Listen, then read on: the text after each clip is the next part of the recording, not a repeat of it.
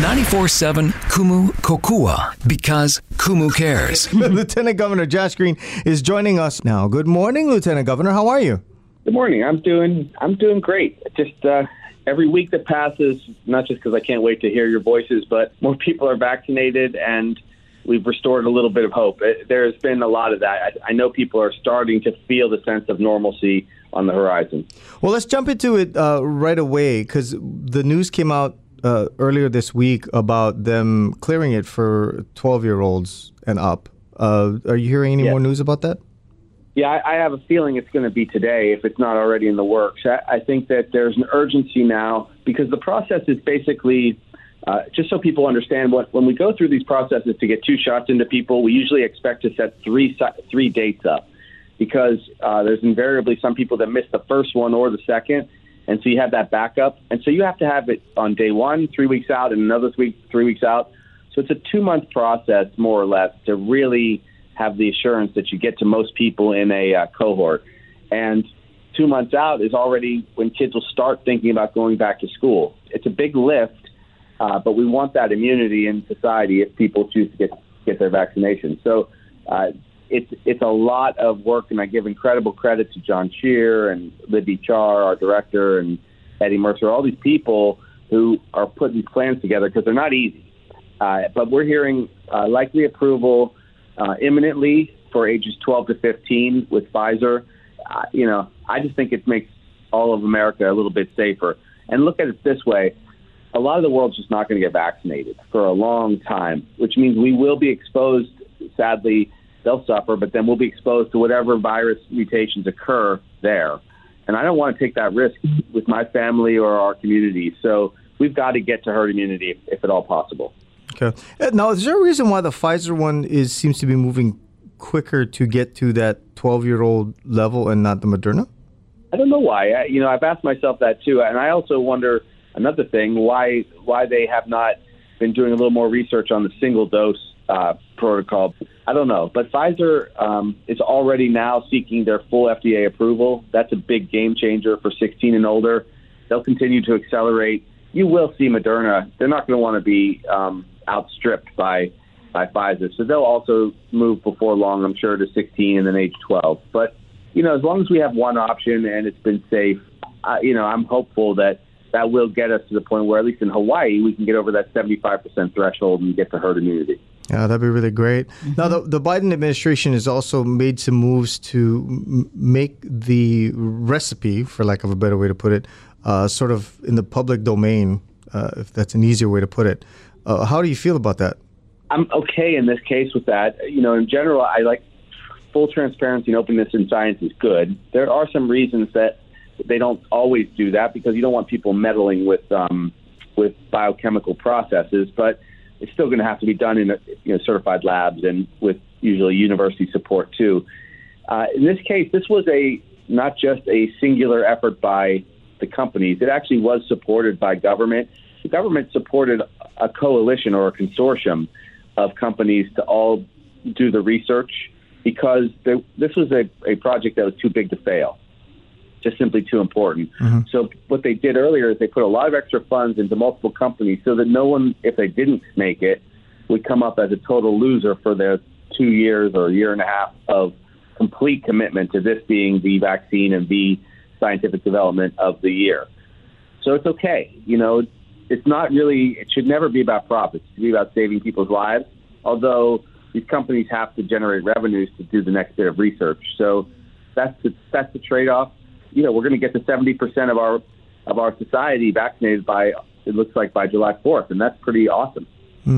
Also seeing something in the news about a booster shot from 9 to 12 months after they're talking about. Have you heard anything more about that?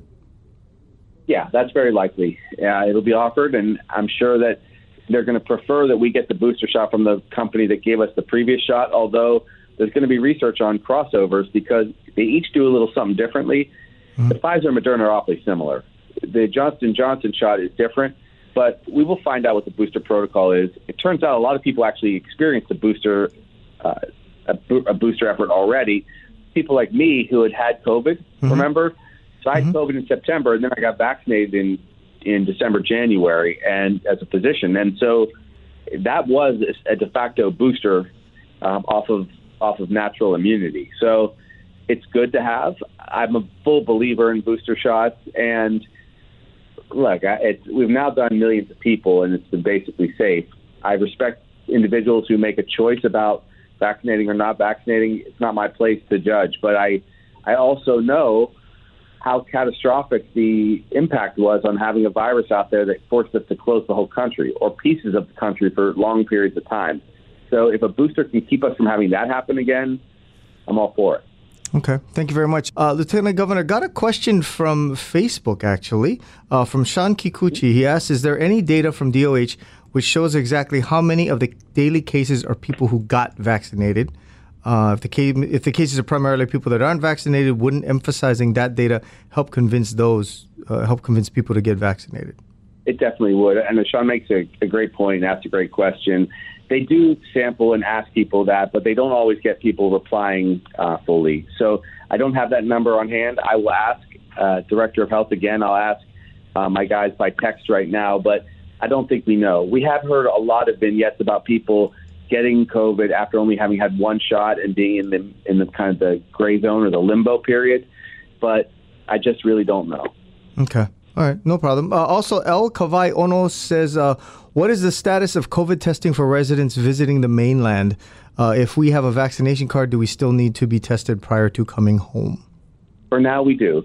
So let me run those regulations or rules right now for you. So as of Tuesday, the 11th, we'd be allowed in our state, if we've been fully vaccinated, which means you've had both the Pfizer shots or both the Moderna shots or the Johnson & Johnson shot, the one shot, plus 2 weeks, full 14 days have passed. On that 15th day, you will be able to use your vaccine card instead of having to get a pretest to travel inter-island. And so you'll just upload it into the Safe Travels, carry your card with you, and that'll be it. Now, this will be the process for a while. It will not apply yet, although I would like it to travel back from the mainland. I think that's the next part that we'll approve, or the Gov will okay, that for our local residents or individuals who got vaccinated in Hawaii, because we can then verify it, then we'll be able to use that as our way, instead of having to get the pretest, to come back, because we can verify. So I'm going to recommend that, assuming things go smoothly, about a week after we've been up and running. And then the next big thing will be individuals, just mainlanders, who have been fully vaccinated and immune, plus the 2 weeks, that they can then do the same thing that we've been doing to travel to Hawaii. That requires more work because to verify mainland vaccinations, we have to have these partners, and we do have them. We're getting there. I know it's frustrating, but with a little luck and a little, I guess, if people speak up and they really want that, it would help me convince the Gov. Once again, Lieutenant Governor Josh Green joining us here. Now, also with regards to that, the mask mandate and stuff like that, I think people are starting to get confused. Can we clarify that for people? Sure. So in spite of my desires to simplify this, we remain in this space. There is a recommendation or guidance from the CDC. We set that aside for a second. The Gov still wants anybody who's out anywhere. If you can't keep yourself 6 feet, socially distanced, he'd prefer people wear a mask. That's the technical recommendation from the governor, whether you've been vaccinated or not. From my standpoint, I am happy with the CDC giving us guidance that if you are fully vaccinated, you can be outdoors without a mask unless you're in a large group. But you just have to use common sense. If you are more than 6 feet away from people in Hawaii by the rules that the governor's put out, you do not have to have a mask on. As soon as you're within 6 feet, you're expected to mask up. And that will prevent more cases of COVID. It's a fact. And so I know that you'd love to have a simple answer. I can't wait till we are able to say very simply, if you're vaccinated, you don't have to wear a mask. If you're not, you should wear one. That would be a lot simpler. And I think that is ultimately where the federal government and everyone else is going to go. But, we don't have herd immunity quite yet. That should come in a couple months. And we have seen some clusters. You saw the cluster from the football players, the young football players. Mm-hmm. You've seen some clusters on occasion from people who have been at ceremonies and caught a bad break and caught COVID. So in general, if you're around others, just use common sense, wear a mask, keep covered up. If you're out exercising by yourself or just with your family, you're fine. You don't have to worry about it. That's about as simple as I can make it. Okay. Yeah, that works for me. That's pretty simple. We hit 99 with our numbers. Right. Right. We were in triple digits for a little bit, and then we got to 99. Are you concerned at all? I remain just vigilant, I would say. I'm not too concerned about the numbers overall because the positivity rate has been very stable. We've not seen a spike. It was 1.7% yesterday, 1.67 the day before, 1.7 the day before, 1.65, 1.65, 1.59. So it's the same percentage of people that are positive. The average count for 7 days has ranged from about 77 to 95 over the last couple of weeks, and our hospital census has been extraordinarily steady. I mean, 2 weeks ago it was in the 40s. This week it's been in the 50s, but it's not surged or spiked. Would I like these numbers to be coming down faster? Of course. And I think that we're going to see that the week of May 20th. I think that's the week where you're likely to start seeing declines because we will be crossing some of the thresholds that they've noticed internationally. For instance, in Israel, where they got to 55% of the population completely vaccinated. I don't know why the number was so magic, but I think that combined with COVID cases began to give a lot of immunity. And so the case count plummeted. So that's probably what we're headed for. So what it looks like is we will trend down significantly the end of May and June.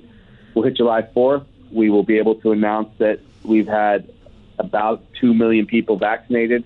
And then you guys are going to really be hearing a lot of chatter about, is the pandemic over? Are we completely out of harm's way? And to be frank, we're going to be pretty good at that point if those things come to pass. So I just ask for people to see us through to July 4th and keep it pretty calm. Keep the lid on. Get your vaccine if you're, unless you have a spiritual reason not to or a large philosophical opposition to it. So get vaccinated now, especially now that your kids can probably get vaccinated by next week, many of them, down to age 12. So all these things are beneficial for us, but there's going to be COVID in other parts of the world in a big way, and we want to be safe because we don't want to see a bad variant rear its head in Hawaii. Yeah. Well, how are you answering people when they go, well, New York and Florida are just like, let's go, and they're just opening everything because they're nowhere near where we are as far as vaccinations, right? It's their prerogative to do what they want, but we live in Hawaii for a reason. We chose not to live in New York or Florida any longer, and so I don't follow their lead. I appreciate some of their expertise, but it's premature to declare victory on COVID. They're facing political pressures, and that's usually why. You've got the governor of Florida showboating for the far right, and you've got the governor of New York embattled with his stuff. And so when that happens politically, all of a sudden I notice that people make these popular, like kind of populist moves to do stuff, and it's not really public health. It's politics. I'm not going to let politics, be involved with this. I mean, we go over the numbers every hour on the hour, pretty much in my team, because it's really about doing our best to suppress the virus and get us through this to, kind of a recovery. When you let politics get involved, you make stupid decisions. And they'll be sorry if they have a big surge because it'll set them back. We're open pretty well now. We can do most everything. There's a few things that we have to work on, larger gatherings, cleaning up our travel rules, though it is working. Yesterday we had 20,721 travelers to Hawaii. That's not a small number. We're probably only about 6,000 off of our potential baseline now because, the international travelers are not going to come back for a while. Right. We're not going to have full travel to Japan or Korea. Or Canada for that matter. So, I mean, we're really doing well, but we can do it better than anyone else and we can do it safer. So I guess that's how I'm going to go. Okay. Thank you very much. Lieutenant Governor Josh Green joining us here. Going to head back to Facebook. We got a couple more questions. This one actually pretty quick for you to answer from Bernie Jean Yano. My daughter's flying in from Oregon and has a layover in Maui. If she leaves the terminal, does she have to test again to check in? If she leaves the terminal to fly to Oahu does not have an additional Oahu does not have an additional testing requirement of any kind from neighbor islands. So if she's flying over to Oahu, no. And if she's already done the pre-test from Portland, once she gets in, she should be fine coming to Oahu. That should not be an issue. However, going, I believe, to Kauai or Big Island, they're requiring a similar 72-hour pre-test requirement. I would think that her pre-test, which is still going to be well within the 72 hours, would suffice. But let's say she wanted to go to Big Island 5 days into this to see a different ante, then in that case, she'll have to do what everyone is doing, which is get the pre-test. And the final caveat to that would be if she's fully vaccinated, if she got vaccinated here, that is. If she's vaccinated here in Hawaii, she'd be able to avail herself of the vaccination clearance. Okay. Thank you very much. Also, from Cynthia Nishimura, I have to parse this one out a little bit. She got a little twisted when she was trying to ask it. She's asking about people who got COVID but feel they're immune now, and they don't feel the need to get vaccinated. Do they count towards herd immunity? I hope that makes sense. They do, actually. They will count towards herd immunity. Now, let me be clear. They should still get vaccinated. For herd immunity in our state, it is kind of this calculation. We have done approximately 700,000 people have been either partially or fully vaccinated. Then, on top of that, we've had 33,000 individuals with confirmed COVID. So that's another 33,000 on our way to 1 million people to reach 75%. That's how we do it. I recommend you still get vaccinated. It's a different kind of immunity, and people who have very mild cases might get very minimal immune response. So it probably makes sense to do it. But each to their own. It's better to at least have had some protection. Also, one more question from Facebook, from Liz Hugh. Actually, she wants to help you out with the vaccination exemption from the mainland. She's like, what do I need to do? Do I email the governor? Do I email you? What do you want me to do? Email the governor. Email me. Just reach out or write letters of opinion to the paper, whether you're for or against. I love all the input. But if people want to get me, and I'll send it over to Gov. My email is josh.green@hawaii.gov, or just go on my social media. It's cool. People's expressions are important. I also know people are blowing off some steam because I'm pretty central in this response, and that's excellent because we're getting through this together. Whether we are vaccinated, whether we are anti-vax for philosophical sentiments, even people who are really frantic about thinking there's a conspiracy, which there isn't, but it's still important to express oneself. And I take all of those pieces of input and I kind of gauge them for us as a state. And then at the end of the day, whatever decision we make, we'll respect the people that are in the minority on an opinion, and we'll move forward to protect people as best we can. Okay. Thank you very much, Lieutenant Governor. Appreciate that. We've been seeing all of the stories that are coming out of India with regards to, lack of oxygen and all that kind of stuff. How close were we to having something like that happen? Because our cases were going up pretty precipitously for a little while there. On August 26th, we were within 3 days of having a circumstance in which we could not comfortably care for all of our people with COVID. On August 26th last year, wow. We were in a situation where we would have very likely had to call in extra forces that we had never seen before. And because people took to heart the extreme danger of the situation, and we were prepared to bump our intensive care unit capacity by 30% physical capacity. We did not have enough personnel or probably medication to care for everybody. We would have seen extra fatalities, like surge fatalities that would have gone well over what you would expect just when there are cases out there like they are today at like 50 or 55. So we were in deep trouble, and it just goes to show you that it is possible that even in Hawaii, we could get to a circumstance of desperation. But honestly, that's why some of the tougher decisions were being made at the time, why we were not expanding travel, why we were not able to just open up all sorts of venues, restaurants, bars, even though I know it hurt. And I really think we could have done a better job supporting industries and businesses that were forced closed. I'm very sympathetic and I mean that when I say that about bars and restaurants and other places. But we already were at the brink of losing lots of lives. We were projecting 4,479 fatalities if that happened. Because that didn't happen, we ended up here where we are, which is 486, 90% less. So it was a very real situation. And we never had the mass casualty that could have happened, and we now know we can deal with it even better if it ever happens again.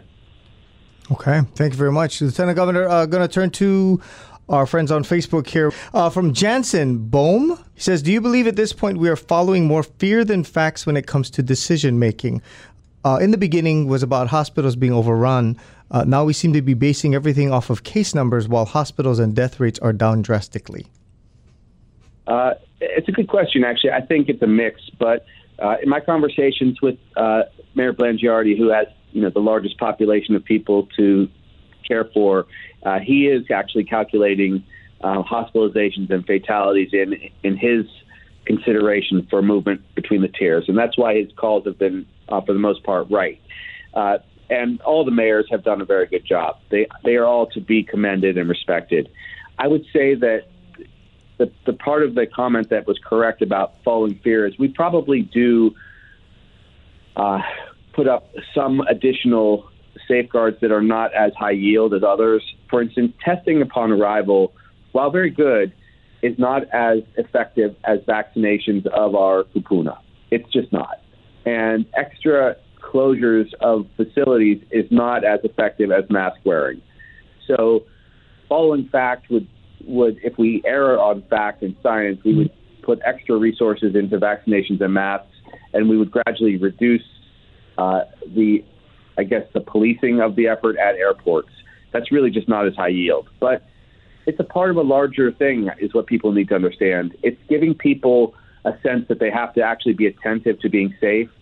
If they're traveling to Hawaii, they now know. It took a while, but they now know they have to get a pretest and they can't mess around. They're going to be quarantined otherwise. Mm-hmm. And for our business community and all of us here in the community at large, even though there's debates about mask wearing once you're vaccinated, it's still a helpful process because you will still get less risk if you're more careful.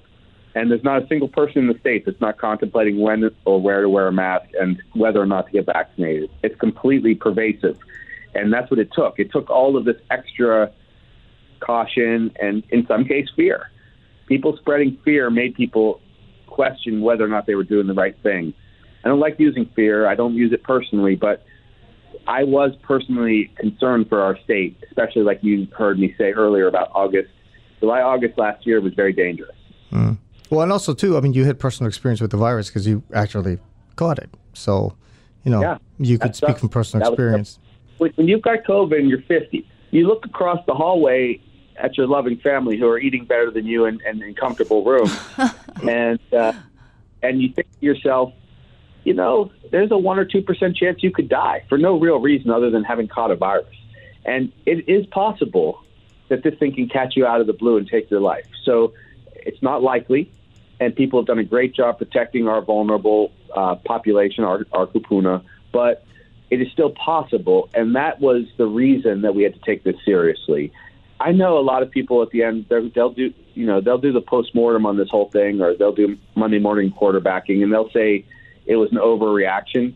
But I'll take a little bit of an overreaction in keeping all of our people alive and then recovering a little faster than the mainland than what the alternative was. And the alternative was unthinkable. So I'm really proud of people for pulling together, and I'm hoping that we can do a lot of things to reward our state for their extreme commitment to safety in the future.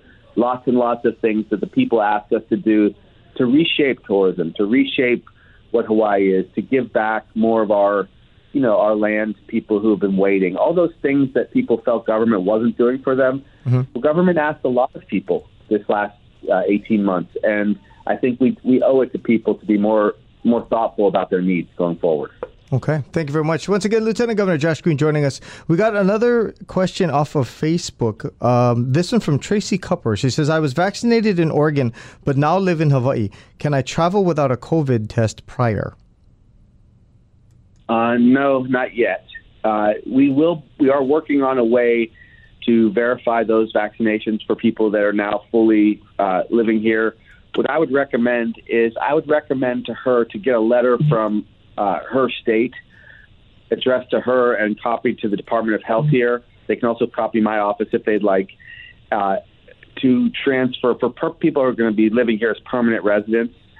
That would probably be helpful, because any permanent resident here, we want to be able to verify their vaccination for lots of good reasons, and also acknowledge that they are, they are going to be a permanent both, benefit to Hawaii and also a part of our healthcare needs in our system. But for now, she does fall into an unfortunate gray area, which is if it's not in our state system, we're not using that for the vaccine passport for inter-island travel yet. It will come for her with other mainland vaccinated people probably in the summer. But if she'd like to accelerate that, get a letter from the Oregon Department of Health. Okay. Thank you very much, Lieutenant Governor. Appreciate that. Can you tell us kind of going forward what you're looking forward to seeing happen? Yes. So I'm looking forward to seeing us vaccinate hopefully another 500,000 to 750,000 shots worth in the next 2 months. That will get us to a place where we can make a cogent argument that we have herd immunity in our state. We will see the cases drop a lot at that point. Right in the thick of these next 7 weeks, the case counts should drop. And we will see a vibrant summer where we get back to normal and people can go their vacations and so on. So I think that's what we can expect. And then economically, it makes all the difference for us to have all the services that we come to need and trust, fire and medics and police and schools. It means a good future for our state and our people. So that's what I expect. But we have some challenges along the way. If too few people get vaccinated in the next 7 weeks, this will drag out longer. We will not see the restoration of all those things that we love, which is kind of being out there without any concerns in the world. It'll be delayed if we're not vaccinated or if we haven't reached herd immunity. So I'll tell you this, that we're now at essentially 1.3 million shots finished. And just a week ago, we were at 1.2 million in 2,000. So it's about, we approach 100,000 every week, plus or minus. And that is a huge victory for the people of Hawaii. Yeah, most definitely, and especially for you and the team. So thank you very much for keeping on it and working as hard as you guys have been working to try to get this thing under control. We appreciate it. No problem. And keep in mind that soon it will be about a lot more than COVID. Soon it will be about economic recovery, which we're working on also in tandem, because these things shouldn't be put off until this pandemic is done. But people are finding a way to get back to normal with their businesses and their lives, and that's going to be probably the most important thing come fall. Just that healing process and going back to schools normally, and not having to be obsessed about masks in quite the same way or an emergency proclamation in the same way. All those things are going to be really healthy for us. So, be smart and safe, of course, for the next 7 days till we talk again, and the next 7 weeks until we reach herd immunity, hopefully, fingers crossed. And then we can start, be a lot more hugs and kisses than we've been accustomed to this last year. And I think that's going to be great for our people.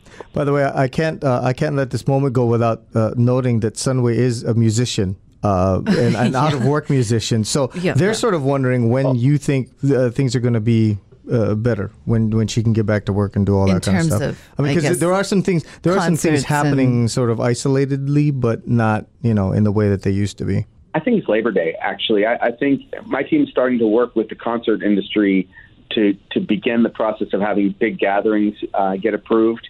I also will be supporting with the mayor's processes whereby if people show that they've been tested negative or vaccinated, that larger gatherings are not a risk. So we are working on that now that we're getting close to the end of community spread.